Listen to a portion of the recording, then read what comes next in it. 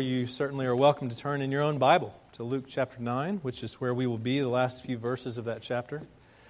Last week, you may remember, we took a look at the verses preceding this and considered the roles that a disciple plays in the Christian life, that a disciple, every disciple, man and woman and child, play the roles of a servant and of an intercessor and of a follower of Jesus.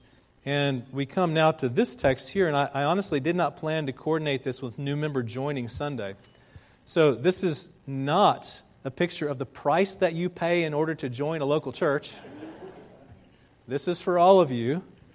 This is the price that one pays in order to follow after Jesus. These are what some would call among the hard sayings of Jesus to his disciples. Luke chapter 9, beginning in verse 57. As they were walking along the road, a man said to Jesus, "I will follow you wherever you go." Jesus replied, "Foxes have dens and birds have nests, but the Son of Man has no place to lay his head." He said to another man, "Follow me." But that man replied, "Lord, first let me go and bury my father."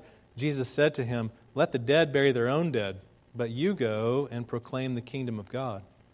Still another said, "I will follow you, Lord, but first let me go back and say goodbye to my family." Jesus replied, "No one who puts a hand to the plow and looks back is fit for service in the kingdom of God." The grass withers and the flowers fade, but these words of our God will stand forever. Let's pray. Father, we again ask that you, by your Spirit, would work among us. Enable us, Lord, as we consider these, your words, to recognize the eternal word of Jesus. Father, let us see and understand and believe the good news of your gospel as we consider these brief conversations that Jesus had with people long ago. Father, you know that what words I have to offer are by themselves useless, but if your Spirit works among us, we know that you will work a good harvest among our hearts and our souls and our minds. We pray that you would do that, Lord, for your own glory. In Jesus' name, amen. You can be seated.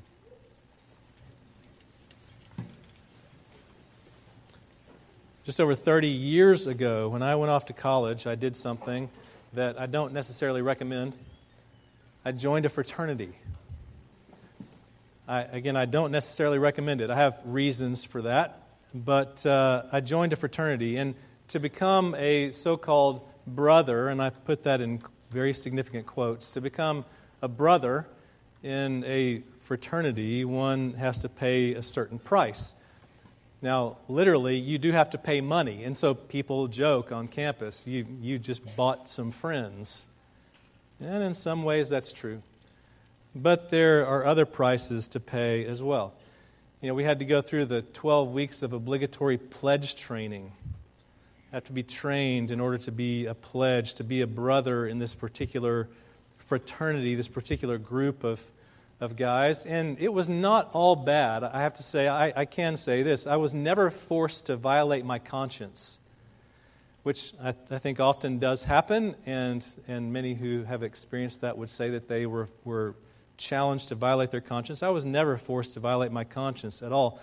But we often were deprived of sleep, and mostly that was for fun reasons. Sometimes at 3 o'clock in the morning, they would wake us all up and the phone call and send us on a scavenger hunt or something that would last until 7 a.m. And then we'd return to our dorm rooms just in time to grab our books and head off for an 8 o'clock class. That's always a bad idea when you're in college, but sometimes it's fun. Sometimes we were yelled at for forgetting some trivial detail that we were supposed to remember about this brother or that brother. We forgot the name of his girlfriend, or we forgot the name of his major course of study, or we forgot the name of his hometown, or we forgot the reason why he keeps a pet skunk in his dorm room. Whatever it was, we forgot, and we got yelled at. There were various prices to pay, and then, of course, there was, at the end of those 12 weeks, the infamous Hell Week, as they have called it in the past. I'm not sure if they call it that anymore. Maybe it's not acceptable to even call it that. But it was hell. And it was an experience to remember and at some points to regret along the way of that week. But it was all about bonding and becoming brothers, right? I say all that to say that we are in our culture culturally trained to invest very great payments into joining worldly organizations that have little or no redemptive value. That's much of what our culture trains us to do. But for many religious people even, the thought of paying a high price for following Jesus is entirely out of bounds. They might think, why would I do such a thing? Why would I pay a great price? After all, grace is free, right? Why is not following Jesus also free? It is not free. 3 people come to Jesus with this proposition of following Him. 2 of them proposing it themselves, that they will follow Him. And that's the common thread among these 3. And along with various obstacles and temptations to do other things, they all have this common thread of desiring even to follow Jesus. Evidently, all 3 of them desire to do so. None of them says no. None of them says, I'm not interested, Jesus. I don't want to do that. None of them does that. All 3 of them seem to be willing, but each of the 3 has a hang-up. Each of the 3 has some condition that they require, some hesitation, which for Jesus is completely non-negotiable. You know, we have conditioned ourselves to think grace is free. Why is not following Jesus also free? It simply is not. When I was in campus ministry on the college campus, we had a kind of a long-standing joke among us that if you really want to grow a big group of students on a college campus, there are certain ways that you can do that. You can offer free beer and pizza, and the crowds will come. They will come. And we often joked about, well, why don't we just offer free beer and pizza and then preach the gospel to whoever might stay? And, you know, that's just kind of the way of the world. Offer them a product that they want, and then maybe they will come. And very often, churches will operate on the same kind of principle. They may not offer literally free beer and pizza, but it's often a Christian way of thinking that we need to offer products that people will feel drawn to, that will appeal to their sense of need and desire and attract them. Churches often will do that. And then there's Jesus, who's completely opposite of all of those things. He has some very, very hard words for these would-be disciples, these who come to Him saying, I'll follow you, but let me do this first. And He has hard words for them because He's being realistic, because there's a price that a disciple must pay, which is a multifaceted price. And here, through snapshots of these 3 conversations, Luke gives a picture of 3 forms of currency, as it were, that must be paid in order to follow Jesus. One of those currencies is the persuasive power of ordinary expectations. The persuasive power of ordinary expectations. It is a currency that must be laid on the table. It is a price that must be paid in order to follow Jesus. Verse 57, as they were walking along the road, a man said to Jesus, I will follow you wherever you go. And Jesus replied, foxes have dens and birds have nests, but the Son of Man has no place to lay His head. Okay, so remember, these are 3 snapshots of 3 conversations that happened somewhere along the course of Jesus' ministry. We're not even sure exactly when and where they happened. Matthew reports 2 of these in a different spot in Jesus' ministry, in a different location geographically. Even Matthew reports them. But that's not necessarily an indication that Scripture is inconsistent with itself. It is, rather, a matter of emphasis that these gospel writers recall these conversations that Jesus has had with individuals as He traveled about in the course of His ministry, and they place them in their gospel account at points of emphasis. Luke has told us here already in these recent verses that Jesus is now traveling to Jerusalem. The stakes for following Him are becoming more and more clear, and those stakes are high. And so, the ordinary expectations of life and the persuasive power that they hold over us may easily become obstacles and stand in the way. And so Jesus says to this one, if you follow me, you need to know that the foxes of the field and the birds of the air, they probably will sleep more peacefully at night than you will. In other words, the home to which you've grown accustomed and the schedule which you prefer to follow and even the pillow on which you lay your head, all of those ordinary things that you've come to expect in this life, just how important are those things to you? If you follow me, he says, then part of that price will be to set aside the persuasive power that those things wield in your life. And that's kind of troubling to us, isn't it? I mean, is Jesus saying here, is he saying to this man that if you're going to come and follow me, if you want to be a disciple, then you need to live a life of monastic poverty? That's something that Christians have struggled with, of course, for ages and ages and ages. What does it mean to be a disciple? Must I literally sleep with my head on a rock out in the field and deprive myself of all the worldly comforts that I know? No. Unequivocally, no. I mean, we know historically that the disciples had homes. They had houses in which they lived with their families. Peter's house in Capernaum, even to this day, the location of it is historically known by the tradition of history and the region and the people who were there and the church from the earliest ages. They know exactly where Peter's house in Capernaum was. And that's where Jesus based his ministry in Galilee, from that house. They slept at that house. They visited that house. They spent time at that house. Jesus never made Peter sell the house.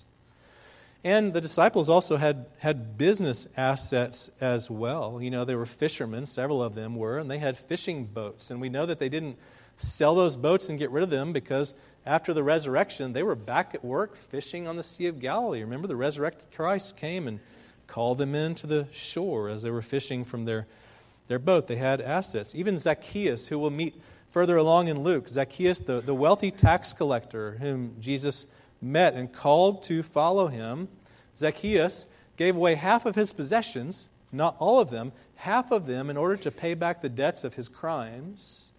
And then he used his home to host Jesus for a dinner party. And so we know that some of the disciples had these things. And so what's Jesus saying? He's saying that a disciple recognizes the powers that influence him. And very often those powers will be the ordinary things of life. A little later in Luke chapter 18, we'll come upon a young man who comes to Jesus with a question very similar to these. He comes with the question, good teacher, he's very respectful, what must I do to inherit eternal life? In other words, what's it going to cost me in order to be your disciple? That's what this young man wants to know. And so Jesus begins to answer him, probing him to see where his heart is, to show the man where his heart actually resides, what the powers are in his life. And he begins to say to him, well, you know what the law requires, right? Honor your father and mother, do not murder, don't commit adultery, don't steal. And the man says, okay, I mean, I've kept all those rules since I was born, which he hadn't. And so Jesus wants to show him a little deeper into his heart. And so he says, okay, if that's what you think, then there's something else you need to do, another price you need to pay. You need to go sell everything you own and give the proceeds to the poor, and then come follow me. And Luke tells us that the man went away sad because he had great wealth. Because the ordinary things of life are powerfully persuasive. To follow Jesus does not mean that you disavow all of those ordinary things, but rather that they themselves no longer are what make you feel at home in this world. Jesus says it maybe even more clearly in Matthew chapter 6. This is what Matthew reports. Jesus says, I tell you, do not worry about your life, what you'll eat or drink, or about your body, what you'll wear. Is not life more important than food, and the body more important than clothes? Do not worry, saying, what shall we drink, or what shall we wear? For the pagans run after all these things, and your heavenly Father knows that you need them.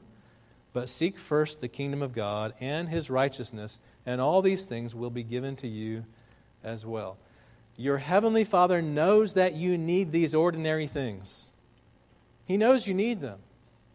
But you seek first the kingdom of God, and all that you need will be added to you. So here's a little bit of a test to see, how you think of yourself in this regard. How much power do the ordinary things hold over your life? And the test is this question: how do you view your work, your occupation, your vocation? I had a conversation with one of you several days ago about this very topic, which is a fascinating topic to consider as a Christian. What is the redemptive value of the work in which you invest your life, whether you receive a paycheck for it or not? What is the redemptive value of it? Dorothy Sayers was a writer many decades ago in England who wrote many thoughtful things for us to consider. And she wrote an essay entitled, "Why Work?" And I want to read to you a couple of sentences from what she wrote. This is what she said. She said, "Work is not a necessary drudgery to be undergone for the purpose of making money, but rather it's a way of life in which the nature of humanity should find its proper exercise and delight, and so fulfill itself to the glory of God. It should, in fact, be thought of as a creative activity undertaken for the love of the work itself, and mankind, made in God's image, should make things as God makes them for the sake of doing well a thing that is well worth doing." Now, the question to you is, does that sound ridiculous? Does that sound idealistic to say that my work is not just about the drudgery of pulling in a paycheck, but rather about the intrinsic value of the work itself, that I can actually create something that has redemptive value in this world right now that is glorifying to God and even fulfilling to my soul? Does that seem idealistic to you? It is not. It is rather the fruit of discipleship, because a disciple is freed from the power of ordinary expectations in this world in order to see that the redemptive work of the kingdom of God is more important. So that's one currency that we must pay. There's another currency that must be paid, though, in order to follow Jesus. This second snapshot conversation shows the idolatry of earthly loyalties. The idolatry of earthly loyalties. That's a currency that must be paid as well. Verse 59, he said to another man, "Follow me." But he replied, "Lord, first let me go and bury my father." And Jesus said to him, "Let the dead bury their own dead, but you go and proclaim the kingdom of God." Now this one, Jesus invited. We're not told all the story around him. This one didn't necessarily come idealistically to Jesus, "Hey, I'll go wherever you go." But rather this one, Jesus invited. "You come and follow me." He did the same to Matthew the tax collector. Remember, he walked by Matthew's tax booth and said, "You follow me." And Matthew left his work and got up and followed him. He's done the same with this man apparently here. And the man didn't say no. But he did have a condition.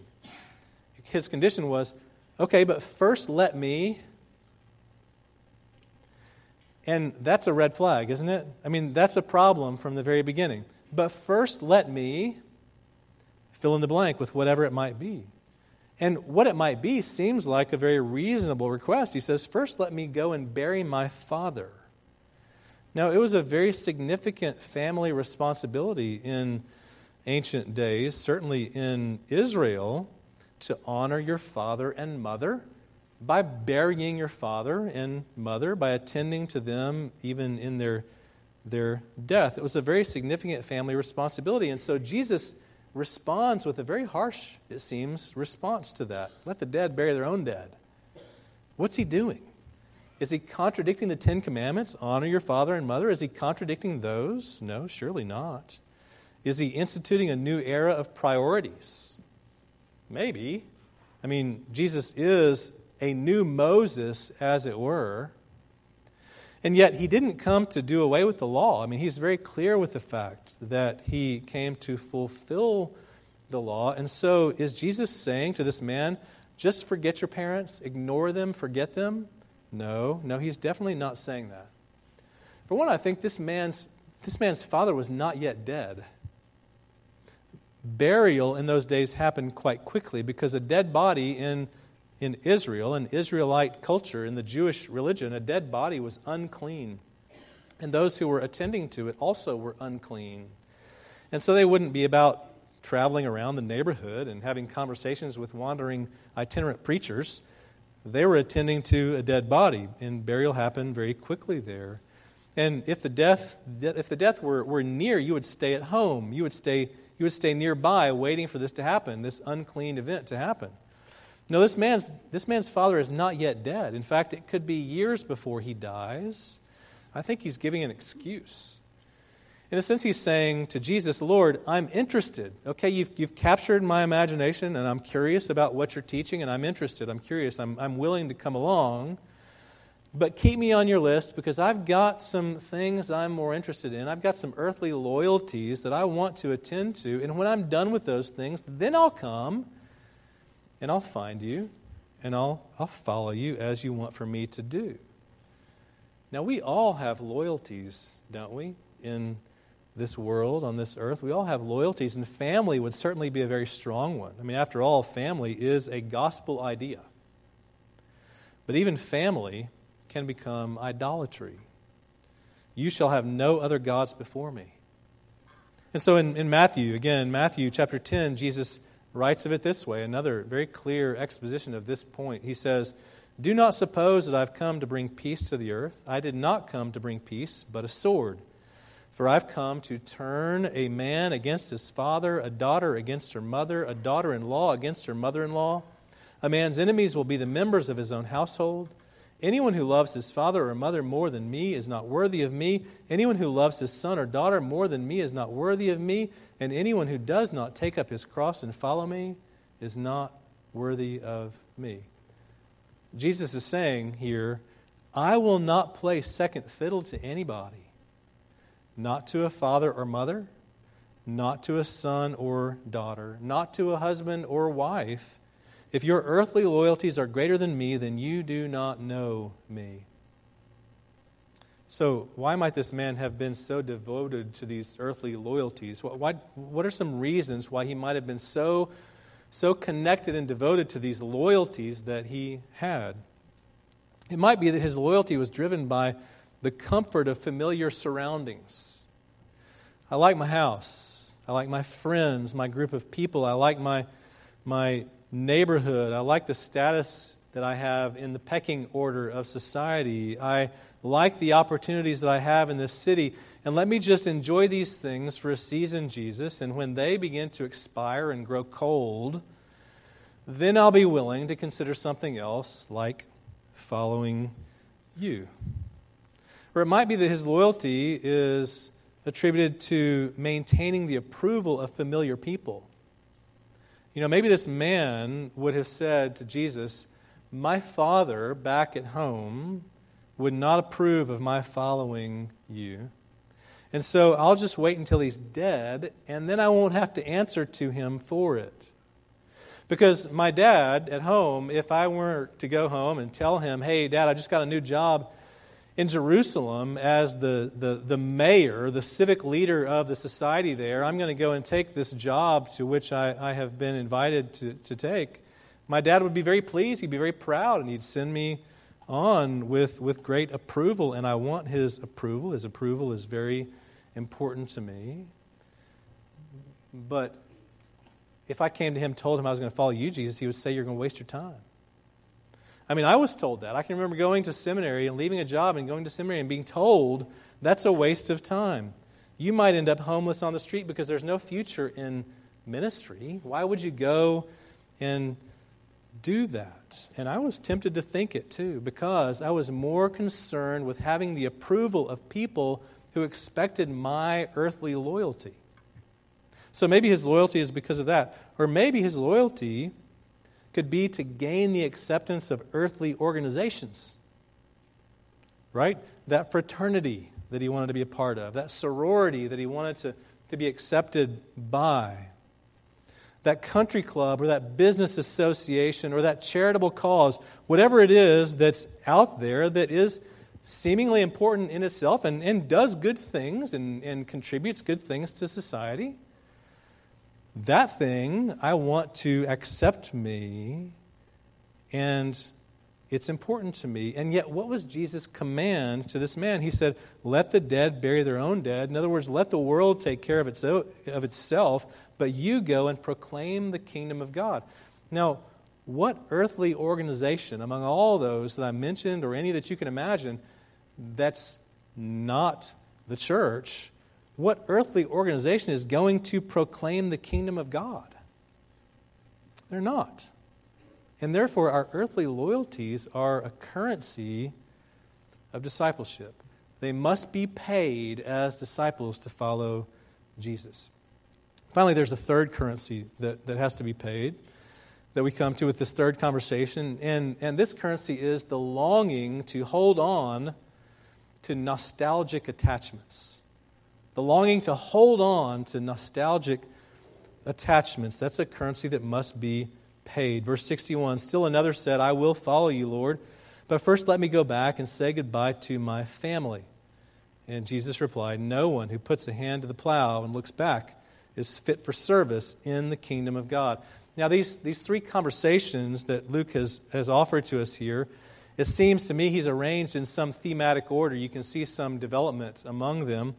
First of all, to follow Jesus, you must leave behind your reliance on things. In other words, the ordinary expectations of life, the pillow on which you lay your head and such, the things that you rely on, you must leave your dependence on those behind.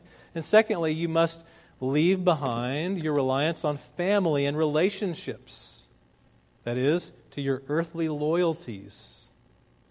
And then following all of those, having left those behind, in order to follow Jesus, you can't be looking back longingly at those things that you've left behind with some kind of nostalgic attachment.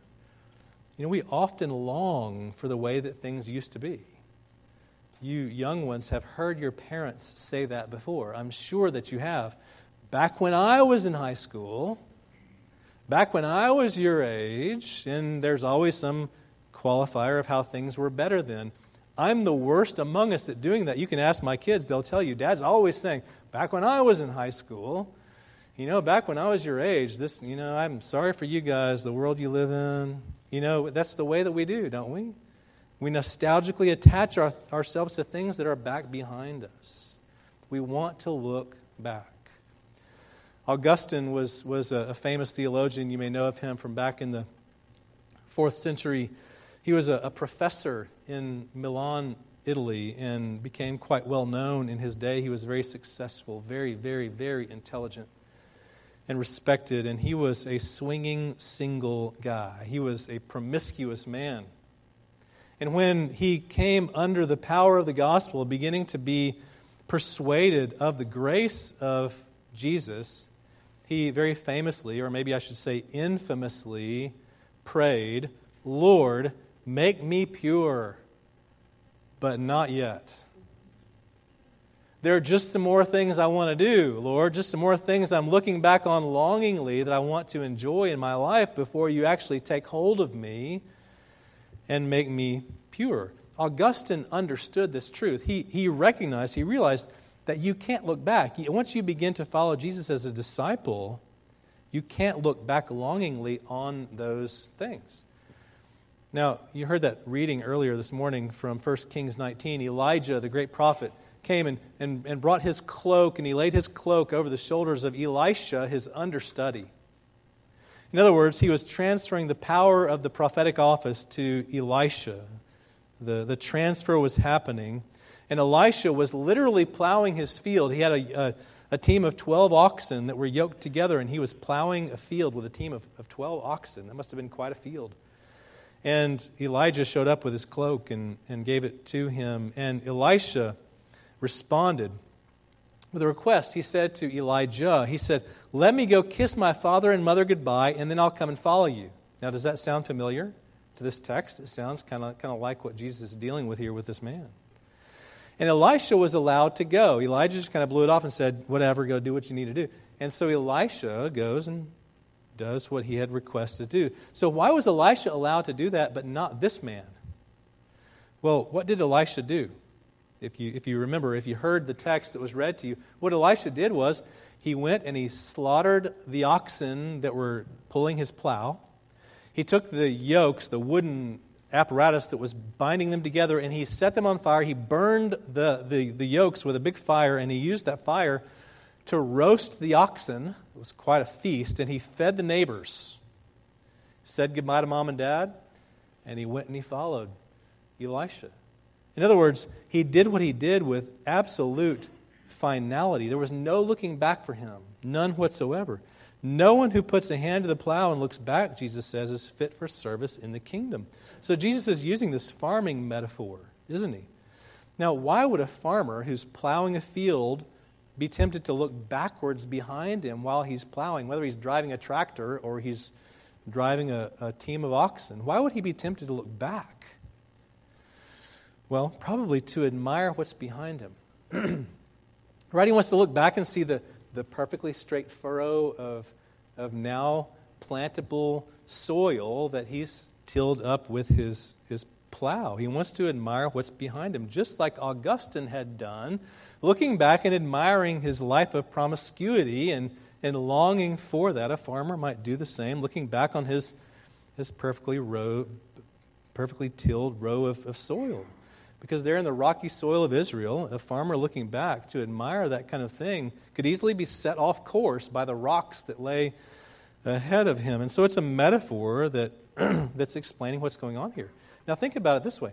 What happens to a marriage when a young husband, begins to look back longingly on the freedom of bachelorhood, and he remembers the freedom that he had to just go hang out with the guys late at night, and anytime he wanted to. He had no obligations outside of himself, and he could hang out with the guys and go to the sports bar and do whatever he wanted to in that way. And he begins to long for those days. What happens in the marriage when he's longing for those days?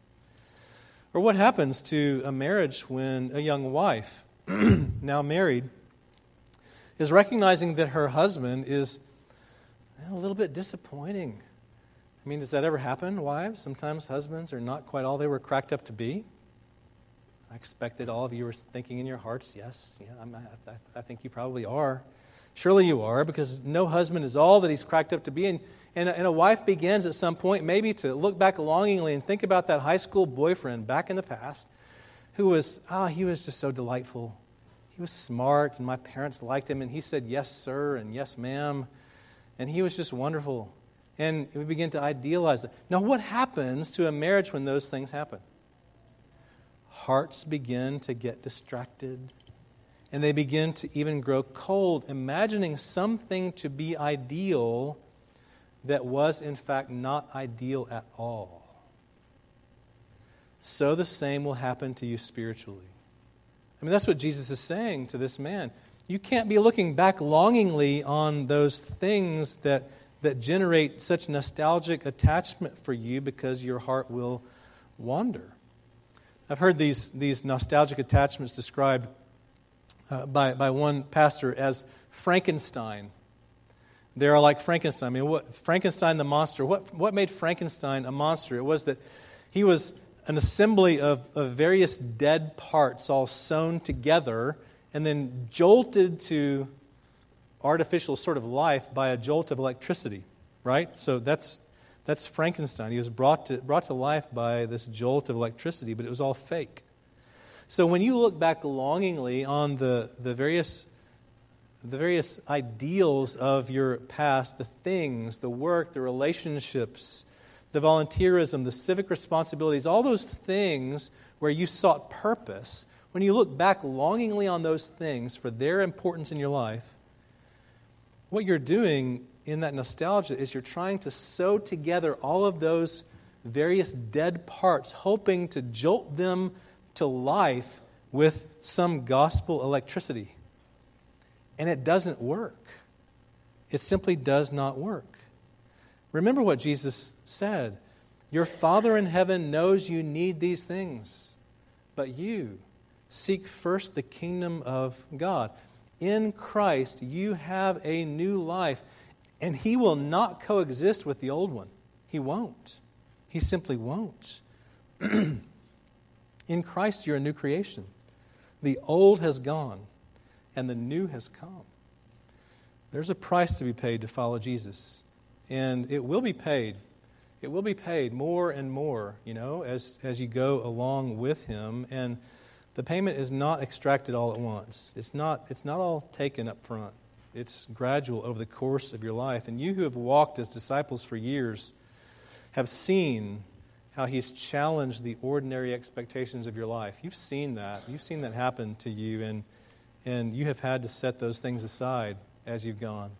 And you who've walked as disciples for some years have been faced with the idolatry in your own heart of the earthly loyalties that you have. And you've had to make a choice. You've been forced to make a choice at some point along the way. And you have looked back. You have looked back with longing hearts, and you have found peril in doing so. So will you continue to pay the price to follow Jesus? May God give you the strength to do it. Amen. In the name of the Father, and of the Son, and of the Holy Spirit, let's pray.